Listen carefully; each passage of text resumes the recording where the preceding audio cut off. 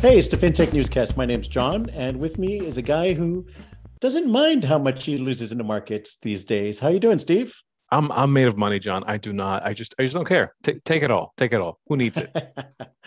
Yeah. Apparently, based on the way you invest, it looks like that's the attitude. That, Yeah. that seems to be the attitude. Yeah. Fortunately, we're with a guy who has made some really good investments as far as his career and some interesting companies. We're lucky to have John Lunn, the CEO of Gr4vy. Welcome to the podcast. Thank you very much. All right. So Gr4vy is in the payment space, cloud native payments orchestration and infrastructure. What does that mean exactly? So we're a layer that sits between merchants or retailers around the world selling and pretty much every payment type out there. So what we built is this sort of tooling or infrastructure that allows a retailer to really control all of its payments options, how it routes payments, where it sends payments all over the world without essentially needing an army of engineers. You do all the hard work of the technical side in between then. Yeah, so think of us a bit like a sort of a Twilio of payments or an Airtable of payments. So we're kind of the layer in the middle that allows this whole complicated payments infrastructure to be run without needing engineers to change things and put things on roadmaps all the time, and really have someone who's a payments expert sit there, configure and run the payment system on a day-to-day basis. So then who are your clients? Our clients are generally large or medium to large size merchants or people selling online.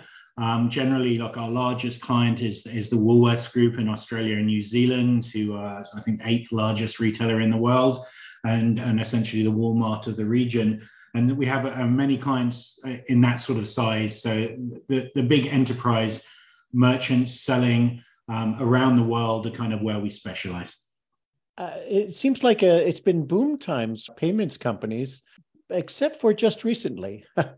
So with the collapse of SVB and kind of some doubts and scrutiny around fintechs of all kinds, has that affected you guys at all? Not really. I mean, I think that our job is to simplify something complicated, right? And uncertainty always demands simplicity, right? So I think the boom in payments that's happened over the last few years has basically meant a whole load of new payment types have appeared. Things like, buy now, pay later, and real-time payments in Europe and in Australia, and coming to the US at some stage, and other, weird and wonderful wallets, etc. And really, all of these things hitting at the same time is made life very, very complicated for a retailer. So how do they go out and offer payment types to that will allow them to attract new clients? And if you look at, Gen Z, right, credit cards aren't even listed in their top 6 ways they like to pay online. And if you're a traditional retailer and all you're offering is cards, then you're limiting your audience. So we step in to simplify that process and make it very easy to add those new payment types. But now the world has changed somewhat. There is even more need to move quickly. So, as consumers perhaps be a bit more careful with their spending, maybe they don't want to put everything on the credit card. Maybe they're hitting their credit limit. Maybe now they're looking at other ways to finance what they're buying or deal with. And merchants need to move with that market. So is it tougher these days to kind of like make the case when you're going to a merchant? They see maybe different offerings from Amazon, who's going towards retailers, Apple Pay, JP Morgan certainly has a huge payments infrastructure. Do you think they're going to go towards more well-known names, or are you just backlogged with so much demand at this point? So as far as we work, because we don't touch the money, we're like the integration layer. So this allows one of those retailers to try all of those things without needing to take 8 engineers and put them on this for 3 months. So we've had loads of conversations with retailers saying, like, I'd love to try cryptocurrency, but guess what? I'm not going to invest engineering time right now in that. Or I really want to do buy now, pay later, but it's going to take me a year and a half. So we have those kind of conversations. And by adding Gr4vy into that means every new payment type you're going to add now and in the future will be literally a 5-minute bit of configuration rather than an 8-month integration roadmap. So it really changes how quickly merchants can operate, but it also means you don't need to spend all that money and all that resource on the engineering to get these things done. And I think in these times, particularly where layoffs are occurring, people are being much more careful about decisions and how they spend, having a tool that allows you to make change and move with the times without huge financial investment makes a huge difference. So how's it been going with the layoffs in tech? Have you seen that as an opportunity to attract some talent that would be more expensive or tougher otherwise? So we started during COVID. So we started I started this company sitting on a sofa in an apartment in Vancouver, right? So because I couldn't go out, and I think we started the company while everyone was working from home. And the longer we went on, the more we realized, what, we don't need to work from an office. We're not going to do that. We're going to be a 100% remote company. But that also gave us this huge opportunity to hire anywhere in the world. So we have engineers and people in Argentina, Taiwan, Australia, all over Europe, North America, etc. And our team is very diverse and very, very spread out around the world. And that means that, we had already a beautiful opportunity to hire kind of the best engineer in Florianopolis in Brazil, because no one else is recruiting in Brazil, but it doesn't matter to us where these people are based. So during, the layoffs for us, really, we've stuck to our guns. We've stuck to hiring the best people where they want to be and where they want to work. I know it's a little unfashionable at the moment. Everybody's trying to move people back in the office, but it really works for us to be remote. Right. So is that do you see that are you getting any sort of pushback from say your investors who say that it seems like the VC community is much more invested in having folks come back to the office than actual CEOs and the operators? So is that a conflict that you have to resolve, or have you completely gone just all fully remote, or at least regionally, and no plans to go in person? Yeah. So fully remote and no pressure from investors to change it because it's working, and it really does work. I mean, it's funny, we can code 24/7 because our developers are all over the place. We can serve merchants in all parts of the world because we have people in pretty much every region. For us, it allows us to grow much quicker in an economical way and actually hire incredible talent in places that incredible talent wants to leave, wants to stay, and doesn't really necessarily want to move to a financial center somewhere. Interesting. Going back to a point that you made earlier, you mentioned that there's, and I think I see this now as a consumer, right? There's so many ways for me to do payments now, whether it be, I can do Apple Pay, I can Venmo folks, I can use my credit card, cash, checks, whatever. What are the kind of trends that you're seeing in the consumer payment space? And do you think that we'll get to a point where change will be less accelerated? It seems like there's a new change or a new way to pay every couple of years now, but I wonder whether there will be sort of a more stable, not an endpoint, but a more stable way in which we can all do payments.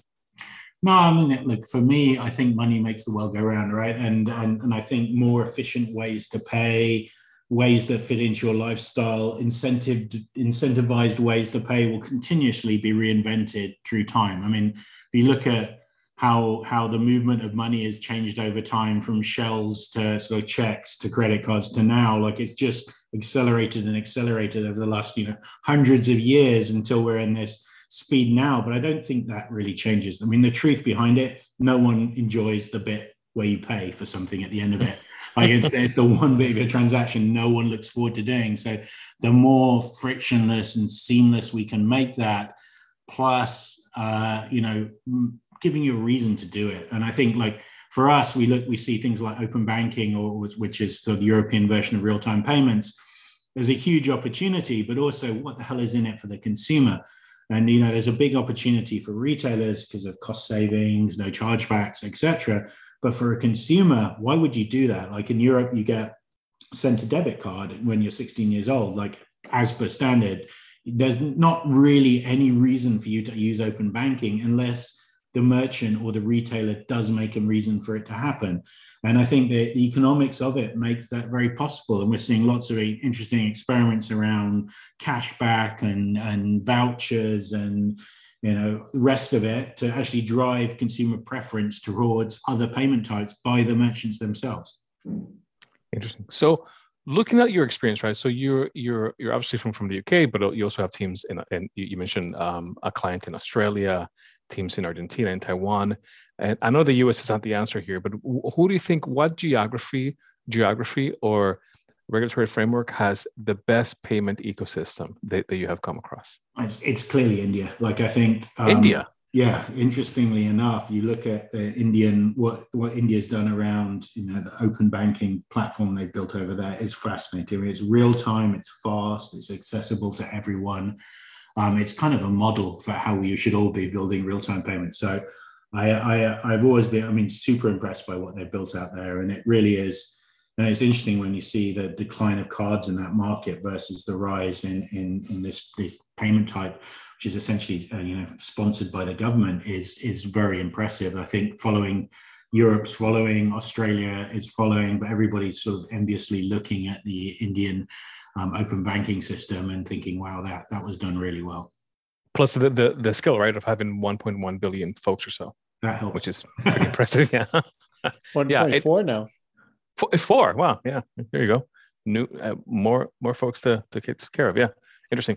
And also in terms of Gr4vy, I know that as a nascent fintech, although you have some large clients, how are you thinking in terms of how you conduct client acquisition? Is it a matter of having a great product and then going on to sell it, or is it just a matter of understanding how things work from a regulatory perspective, from a technical perspective? What's sort of the way in which you see the growth of the company coming from?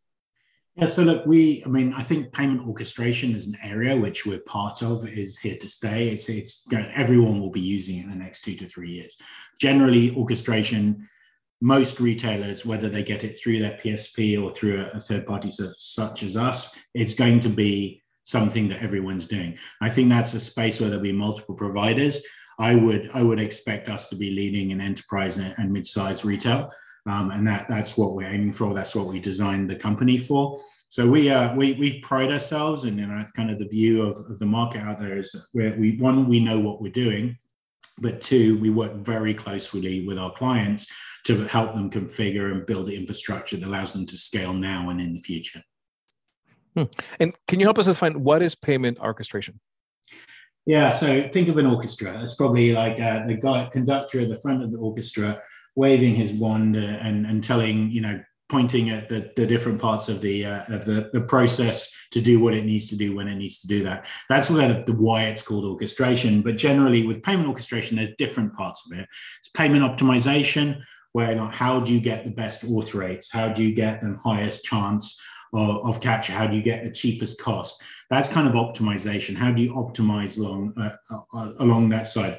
Then there's checkout optimization, which is like, how do you guarantee the majority of your customers get through checkout, actually end up paying for the item that they put in their shopping cart? That's all part of orchestration. Then there's routing, infrastructure, tokenization, vaulting, anti-fraud services. All these are part of your entire payment stack. And orchestration generically is a system that covers off that area. And lots of people will define orchestration as being able to support multiple payment types. That's one part of it. Actually, the whole thing is essentially full orchestration, full stack from beginning to end, and being able to manage your payments through a platform.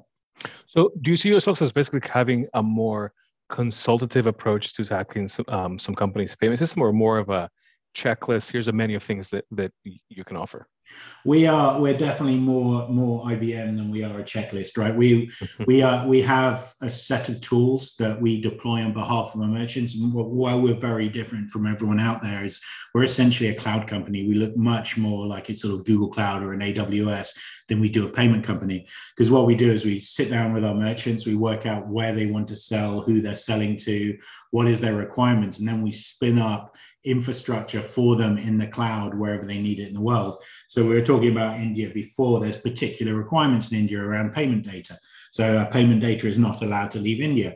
We can spin you up instances of Gr4vy in an Indian data center for your Indian customers where your data will never leave the country. That instance of Gr4vy in that Indian data center can talk to your instance of Gr4vy that's in your North American data center, but it keeps all your data separately. And the way that we built Gr4vy is this infrastructure is sole tenancy. It's only used by you, for you. So there's not one Gr4vy. There's thousands of Gr4vys around the world. So we've done this in a very different way. I think I don't think we'll ever get to a point where you just click and say I want 7 of those and 8 of those, because essentially we're helping build that infrastructure for you and deploying it for you, and we need to know what you need at that stage. So what's the challenges in moving forward? If you could, if I gave you a magic wand and you could get rid of some obstacle in terms of growing your company, what's the toughest part? You can take out the economic slowdown. That would be great. Look, I think it is definitely. I talk to a lot of other CEOs around the world. I also invest, and it's definitely got harder to sell over the last 6 to 10 months. I think. Companies are kind of taking longer to make decisions. They're thinking hard about those decisions. And there's a number of companies that, are trying to balance cost savings against cost cutting. And I think often companies look at those two things in silos, which is frustrating. When you're talking to someone about saving them X amount of dollars and they don't want to do it because they want to save Y amount of dollars on people, it's just frustrating. And I think overall, what's going on at the moment means companies just take longer. They make longer decisions. They take less risks, and that means you can't grow as quickly as you would have done a year ago or so. It doesn't change things. Most of the people we talk to are like, if they are in that position, they're like, I really love this, but I don't want to do it right now, and we'll get them later. But I think overall, if you could wave a wand and make the global economic slowdown go down, I think that would be great. Yeah, I think a lot of people would want that. But you're pretty new. You've only been around the past just a few years. Yeah. So you already have the infrastructure, the people, and the capital in place. Those aren't limiting factors, huh? No, I mean, so you're very lucky then. Lucky, yeah, very lucky. Our last fundraise was in December 21, so just before the wheels fell off. So that was just, I would love to say it was wisdom and background. It was just pure, chance that we raised. Exactly. Nobody can see the future. Yeah. Yeah, that's for sure. Just for our fintechs listening out there, what's the hardest part of the fundraise? I don't know. I mean, fundraising is interesting. Before I started Gr4vy, I spent 5 years being a VC at PayPal Ventures, and I kind of did that deliberately to learn what it was like to sit on the other side of the table, as it were. So, it was sort of always in the back of my mind. I knew I was going to go and do another startup, and I wanted to do that with the knowledge of what a VC was looking for and how they were doing it.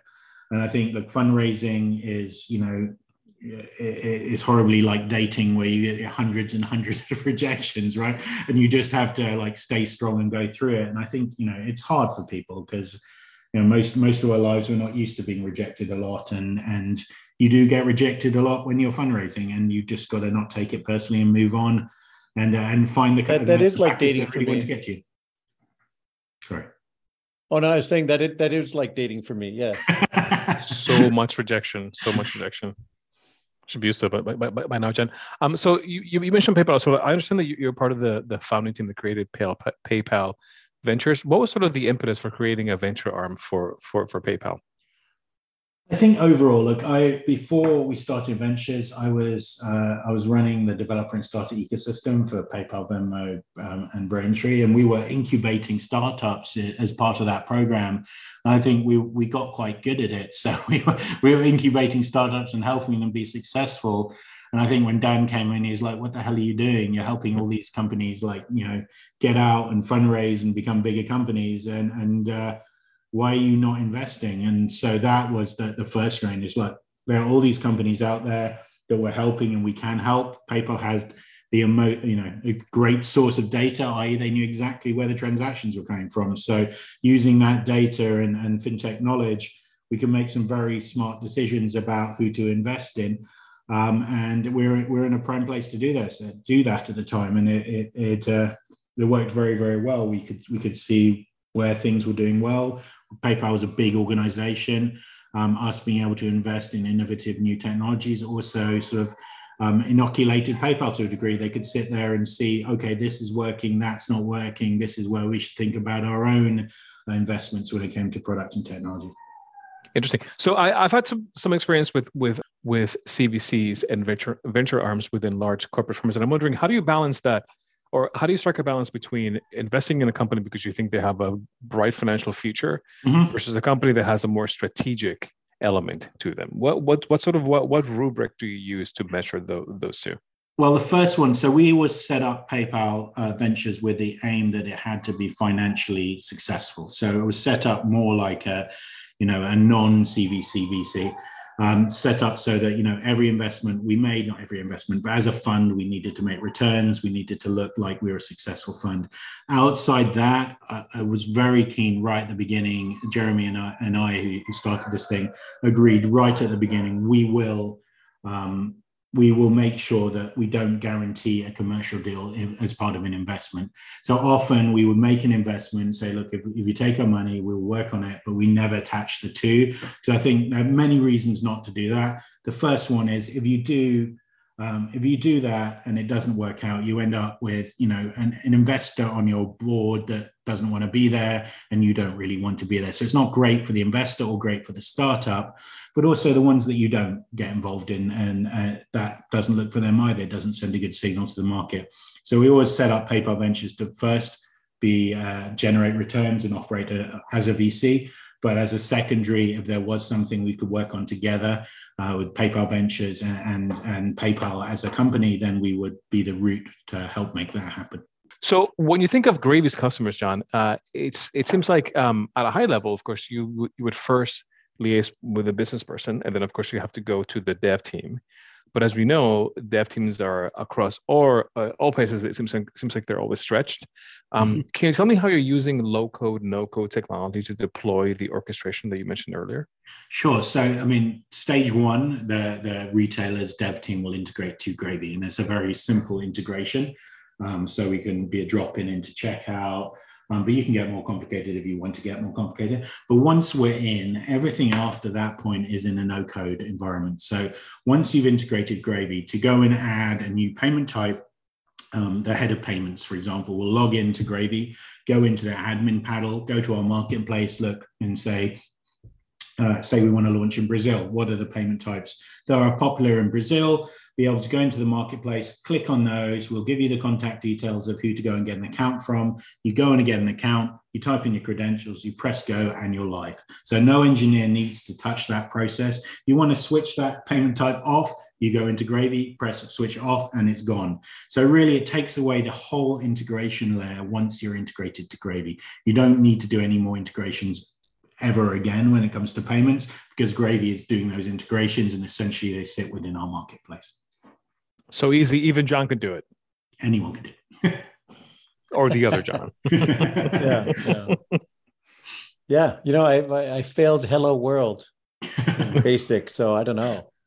It might be tough. Where do you see this market and Gr4vy in the next, I don't know, sometime down the road, like 5 years from now? Look, I think as I said before, everyone will be using orchestration. I see us leading enterprise and midsize as the sort of the supplier of choice in that space. I think the market's going to grow. And I think, it's the next evolution of payments when it comes to retail. I think it will just become more and more common throughout. So as far as Gr4vy goes, we want to grow and grow and grow. And the aim here is to become that leading enterprise orchestration platform. Yeah. So we'll look forward to buying out Stripe in the next few years. Or PayPal. Wouldn't that be something? Oh, yeah. So I always like to ask about what are the regulatory hurdles? You're operating all over the world. Is that one of the obstacles or things you have to master when you're operating in so many different places? Well, the nice thing is we don't touch the money. So I think, look, we had multiple ways to build orchestration. Some people who claim they do orchestration also do merchant accounts and onboarding and all the rest of it. Having set up PayPal, having set up CyberSource, both those companies, the overhead in doing certification, doing regulation, KYB, KYC, all of that stuff is huge. It's a huge amount of people you need. So when setting up Gr4vy, we said, first thing first, we don't want to do that. So let's work out how to build a payment company without needing to get involved in that part of it. So essentially, we don't touch the money. A merchant comes to us, they bring their own contracts. So they'll go and sign a contract with an Adyen or a Braintree or a Stripe, and then they'll get the credentials off that company and bring them to us. That means the KYB, all of the regulation stuff is handled by their PSP. It's the same if they want to start offering an Ideal in Holland, they can go to Ideal, they can get themselves an account, they can bring that account to Gr4vy. Because we don't touch the money, essentially we're operating as essentially a router in this space. We're a software sale, so we don't need to deal with regulations when it comes to financial regulations because we're not handling money. I think the other regulations around, how you tax people and how you employ people, of course, we go through all of that, just same like anyone else who's hiring remotely.